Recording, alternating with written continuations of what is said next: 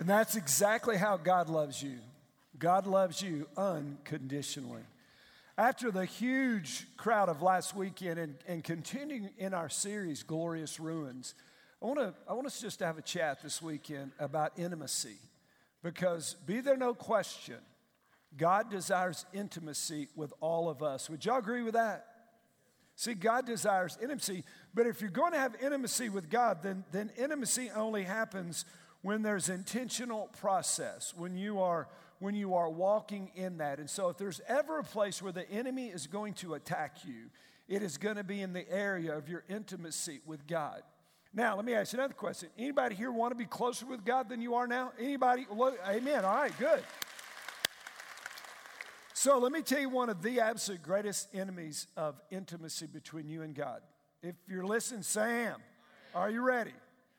Then the enemy of intimacy is your emotions.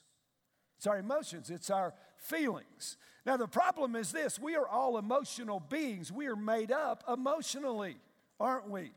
And I love good emotions, but let me ask you a question. Have your feelings ever been wrong?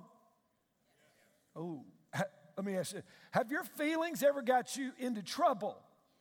Oh, see, if we'd all get raw and real, if we all get honest, we all had our emotions mess us over, help us make stupid decisions, and really give us an erroneous, view of what's going on. And so that's where we all are. We're all there. We all are stuck emotionally. So we got to decide, what are we going to do with these emotions? How are we going to handle? What are we going to do? So let me tell you one more thing about emotions. Emotions are a great caboose on the engine, but they're a horrible, on a train, but they're a horrible engine. Don't you love good emotions, warm fuzzies, and just love and good emotions? And they're great at the caboose, but when you let your emotions drive the train, you are going to get derailed. Because let me tell you something about feelings. Feelings are not facts.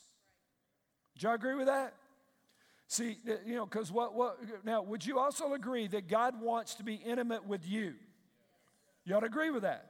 Now, let me tell you one of the biggest problems with intimacy, and it comes out of our emotions, out of our feelings, and that is many times we feel unworthy to be intimate with God. Does that make sense? God's mad at me. God's angry with me. God doesn't have time for me. God's too big and I'm too small. My problems are too insignificant. God's got bigger. All these things. I've done the same sin 100 times, and God is just so put out with me that I just feel unworthy. And what we have to realize is the source of erroneous emotions. When your emotions do not line up with the Word of God, your emotions are wrong. Do you agree with that? Now listen, man, I love you. Let me speak in your life as your pastor. If you don't know the Word of God, then you won't know when your emotions are wrong. Thy Word is a lamp unto my feet. It is a light unto my path. It illuminates inside and outside. But if you don't know the Word, then you are going to fall prey and easily derailed because you don't see when your emotions are wrong. It says in Ephesians chapter 3, verse 12. Are you ready? If you're listening, say I am. In whom we have boldness and confident access. God's door is up. We have access through faith in Him. It goes on, basically the same thought in Hebrews chapter 4, verse 16. Therefore, let us draw near with confidence. Did you hear that? When we're coming close to God, with confidence to the throne of grace so that we may receive mercy and find grace to help in time of need. But when you're in time of need and you feel unworthy, you're not going to access God. Even though the access is open, you'll let your feelings derail you. You'll let your feelings block you, and you won't receive the help of God because you're not going to access the throne of God because you feel like, I shouldn't be there. I don't deserve this. Can I tell you something? Feelings do not dictate your intimacy with God. God does. But if you allow it, your feelings will ruin your faith, and your feelings will ruin your intimacy with God. Does that make sense? Because, man, your faith will mess up your feelings. Well, if I got the flu, I don't even feel saved. Y'all know what I'm talking about? God is a million miles away. Why? Because I'm sick and I feel bad. And so in 1 Corinthians, Paul walks right into this, helping the Corinthian church. Because so many people feel like, well, intimacy's okay for Paul, and it's okay for Jesus, and it was okay for Moses and Abraham and Elijah. It's even okay for my pastor, but intimacy's really out of the reach for me and God, because you just don't understand where I've been. You don't understand what I've done. You don't understand how many times I've failed. No, you don't understand the grace of God and the truth of God. Listen, when God saved you, He knew where you were. Not only that, He knew where you were going. If I was God, I'd be mad at you for what you're going to do 5 years down the road. Wouldn't you? Can you imagine going to God in prayer and you're seeking the face of, and you feel it, and you say, God, I don't understand what's wrong, because in 5 years, 6 months, and 23 days, you're going to step all into stupid, and I'm chapped about it right now. See, God loves us knowing what we did and knowing what we're going to do. Does that make sense? And so let's think about this intimacy, and let's think about it over a cup of coffee. How many of you drink coffee? Amen. Well, praise God. Listen, I call it the holy bean. God made it, and it's absolutely wonderful. But coffee is an intimacy drink. See, Starbucks has made billions of dollars through intimacy, through connection and fellowship. It's just when you go to Starbucks, the whole store is created. They don't have a square table in the building. They're all round. It's couches, it's free Wi-Fi, and it's expensive coffee. And we buy that. Why? Now, let me tell you about 10 years ago, I told this story, but the most expensive cup of coffee in the world is not sold at Starbucks. Close, but not really. The most expensive cup of coffee is a coffee called Cope Luwak. Cope is the word for coffee, and Luwak is a name for a cat. And this coffee is only on the Isle of Sumatra. Now, if you go to Starbucks, which I do, and you'll see Sumatra bold, that's not what we're talking about. It's not what we're talking about. See, this coffee is found in this one island of Sumatra, and they've got this unique cat, and it's a nocturnal cat, and at night the cat climbs up into the trees of the best coffee trees and eats the ripest beans. And then it digests those beans, and in the digestive process, it takes the outside layer off the bean, and then the cat leaves the coffee. I call it the litter box brand. And so the natives of Sumatra walk around, they pick up these beans, the droppings cat poop coffee. They pick up this cat poop. Somebody thought that was a good idea. Whoever said, hey, it's like, let's smoke that, see what it does. Hey, let's, so they make it, it's the most expensive coffee, and it's supposed to taste good. I won't know, nor will I ever know. If I drink cat poop coffee, it'll be by accident. Somebody will have tricked me. I will not have poured that into my cup. But see, that's the world. See, that is the world, glorious ruins. That's the world taking what the cat ruined and making it glorious. And you know what I'm talking about? How many of you like honey? Let me see your hand. Honey. You like honey? I love honey. Honey is bee puke. That's what it is.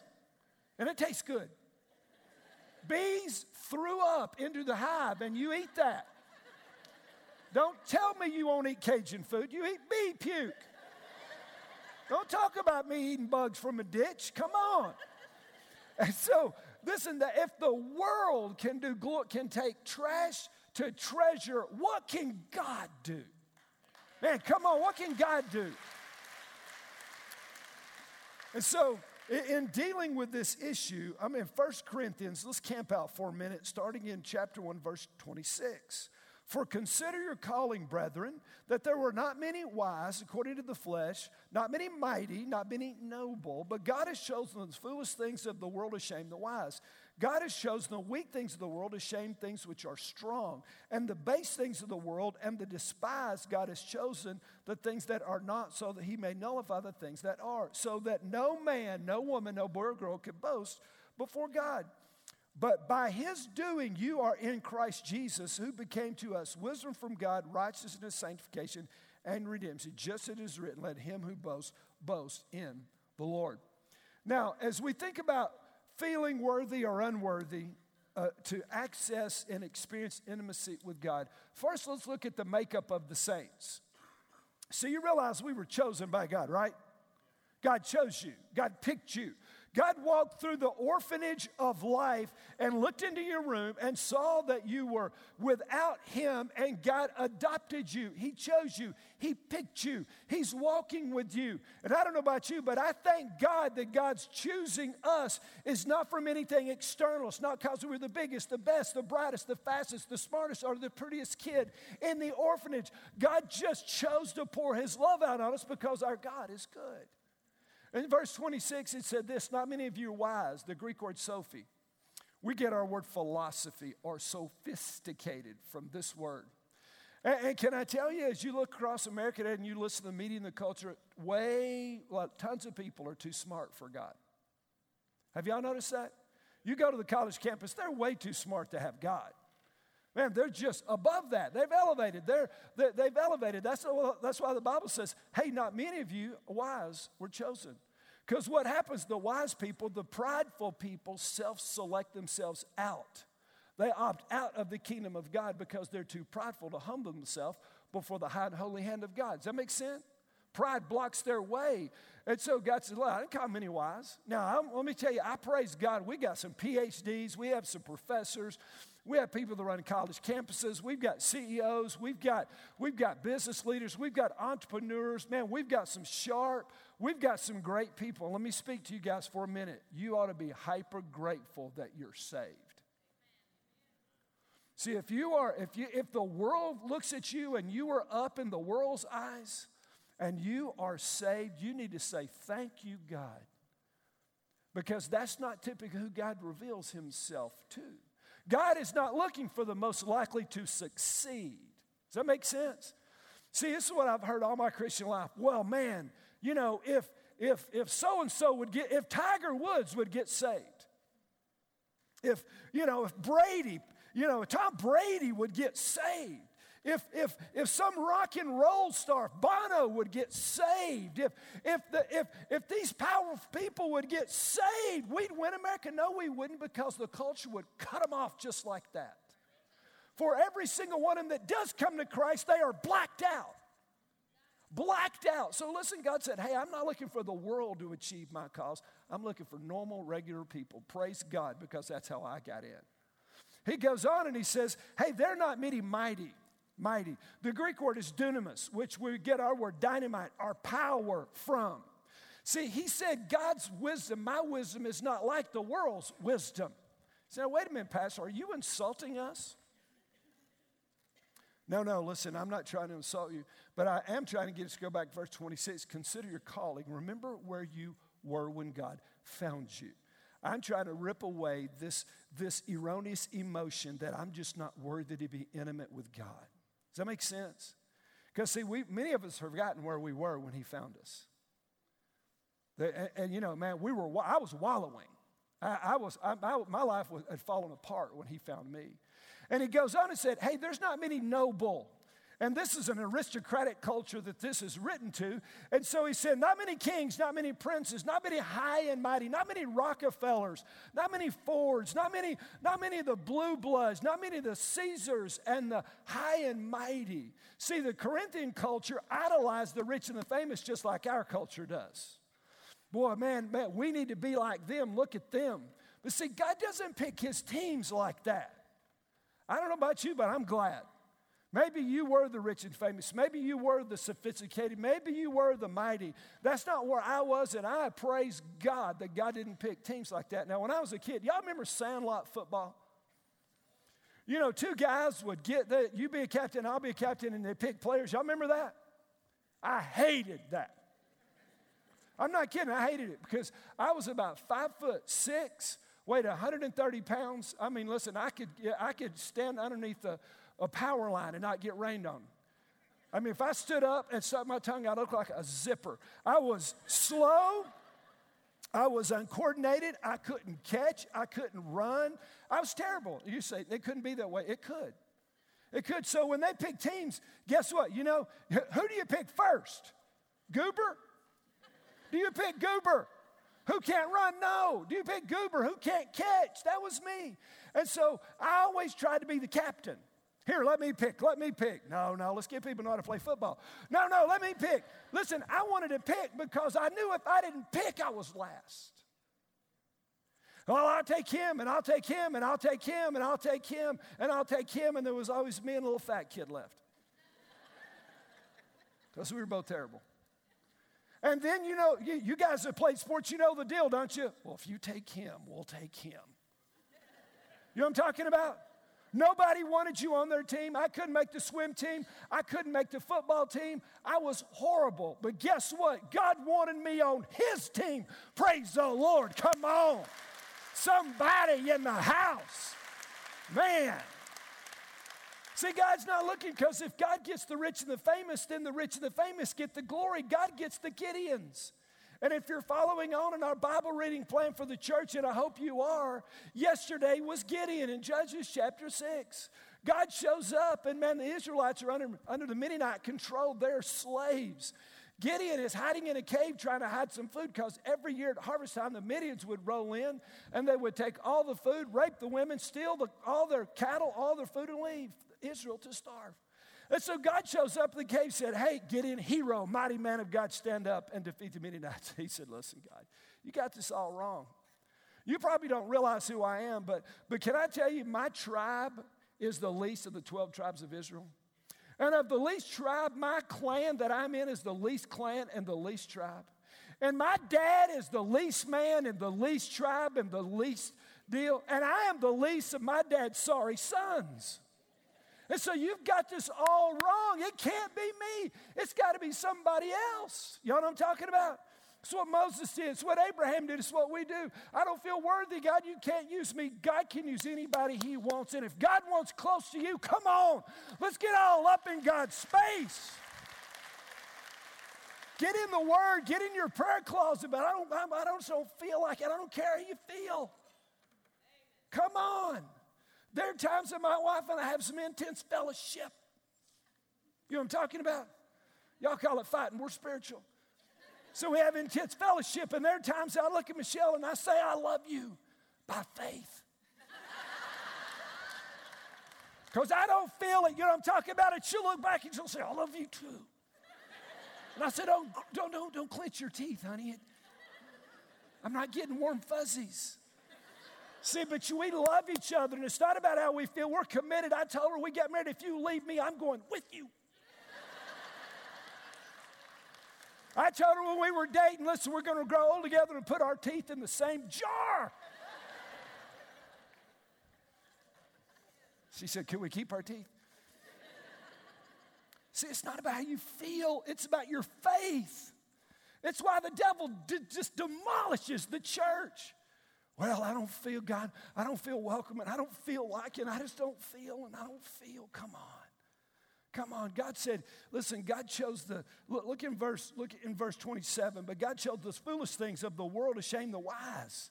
God chose the weak things of the world to shame the things which are strong. God chose the base things and the despised. God has chosen that the things that are not, so that he may nullify the things that are. You don't feel worthy. You were picked by God. God loves you and wants intimacy with you. And it breaks the heart of God when you let your wrong feelings block you from the Father. Does that make sense? He wants intimacy with you. He loves intimacy with you. So, man, we got to see the deal. Does this make sense? Is anybody hearing this? Come on, we've got to get a hold of this, gang. We've got to see what's going on, or we're going to miss it. Going to miss it. Look at verse 29. So that no man may boast before God. We don't have anything to brag about. I don't have anything to brag about. Verse 30 said it's his doing that you're in Christ Jesus. He did it. So why do we brag like we did something great? Why do we brag like we're great? He did it. He called you. Remember where you were when he found you? I do, man. I was ruined, and God took those ruins and made them glorious. That's what this series is all about. And God wants to be close with me, and he wants to be close with you. He wants to walk with you. That's what he's doing. Does that make sense? That's what God wants to do. Look, can I just tell you my greatest fear? Man, let me just be real. My greatest fear is stealing the glory of God for what God has done at Faith Promise Church. And then becoming arrogant and prideful because of what God did, and then lose my intimacy with God. Last weekend, 12,750 people were on our campuses. And man, I can look at a small church and say, wow, look at us. Look at me, man. Look what I get to do. Look who I am. And my erroneous feelings will block me from God.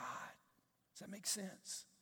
Because only the humble hear from God. Only the humble walk with God. That's why he doesn't choose the mighty and the noble and the proud. He chooses regular people like us. Now, if you grew up in church, let me tell you what you learned in church. Are you ready? If you're listening, say, I'm ready. You learn to fake it. You learn to get up and get dressed and go to church and act like your life was perfect. Your mom and dad screamed all the way, cussed each other all the way to church till you pulled in. Somebody said, we're here, and everybody. You know what I'm talking about? Nobody walked in church and said, hey, can somebody pray for me? My life sucks, man. I pushed my wife last night. We're broke. Man, I'm struggling with porn. Nobody walks in and says, hey, I don't know that my marriage is going to make it. No, we're taught by the world. We were taught by the church to walk in and act like it's all fine. See, as long as people think we're okay, then that's all that we need. And what we chose in the church is image over intimacy. Does that make sense? We chose image, how people view us. We chose reputation over revival. We're in a position, church, where, listen, God can explode through us if we'll believe he'll do it. 355 people in Campbell County, they've never seen anything like that. We need God to open a big old honking building for us in Campbell County. We need God to open a North City building. We need a new building for our North Knoxville campus.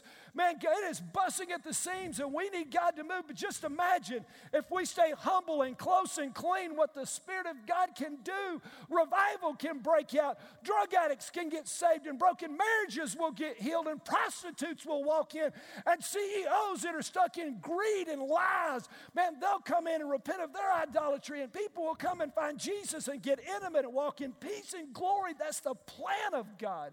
Come on, church, let's get real.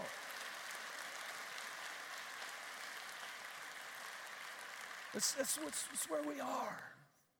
I believe it's the reason young adults have quit going to church. Because they rode to that church with their mom and dad, and they look at other families and say, I wish my family's like their family. Look, that mom and dad's holding hands over there.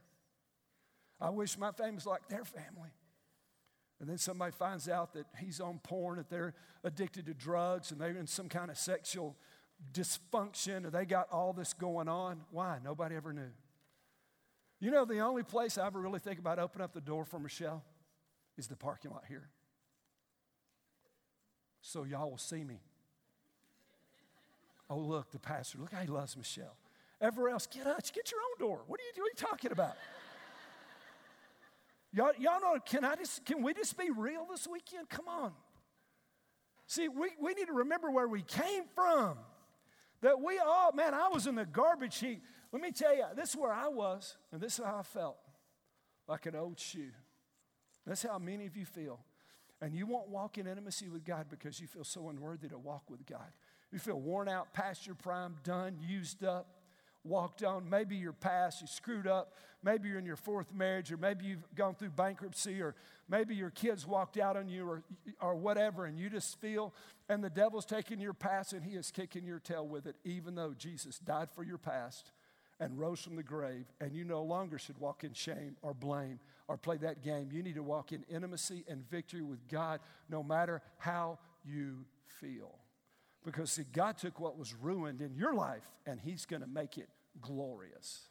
Jesus, the Son of God, born in a cave, laid in a feed trough with old nasty rags that were in the barn, crucified on a garbage heap, tortured by the world, put in a borrowed tomb, and he rose glorious and victorious over all of our sin and all of our shame. He said, but how could God use me? God used Jacob. He was a liar. God used Moses. He was a murderer. God used David. He was an adulterer and covered it up with murder. He used Rahab. She was a hooker. He used Peter, a foul-mouthed fisherman. He used Mary Magdalene, a demonized hooker, to serve our Lord. He used Zacchaeus, who was a traitor and a thief. He used Paul, that persecuted the church and voted to kill Stephen.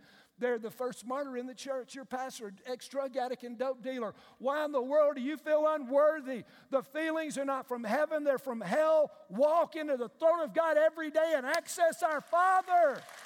Come on.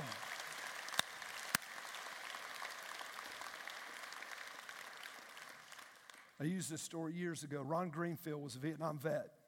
In a helicopter crash, he lost a leg. Came back home to rehab. His girlfriend dumped him, no family. He was rejected, dejected, 2 years in rehab to learn to walk on a prosthetic leg. And he's at home watching the news, and he sees 2 Russian boys who were each born without a leg. And he said, I got to do something. They're toddlers. So Ron flies over there and goes through the process, and Ron adopts these boys. He goes to the hospital where these 2 boys are. Their family didn't want them. Nobody wanted them. Walks in through an interpreter, says, hey, I'm going to be your new dad. I'm taking you guys to America. I'm going to be your dad. The boys didn't get it. They said, we don't understand. Nobody wants us.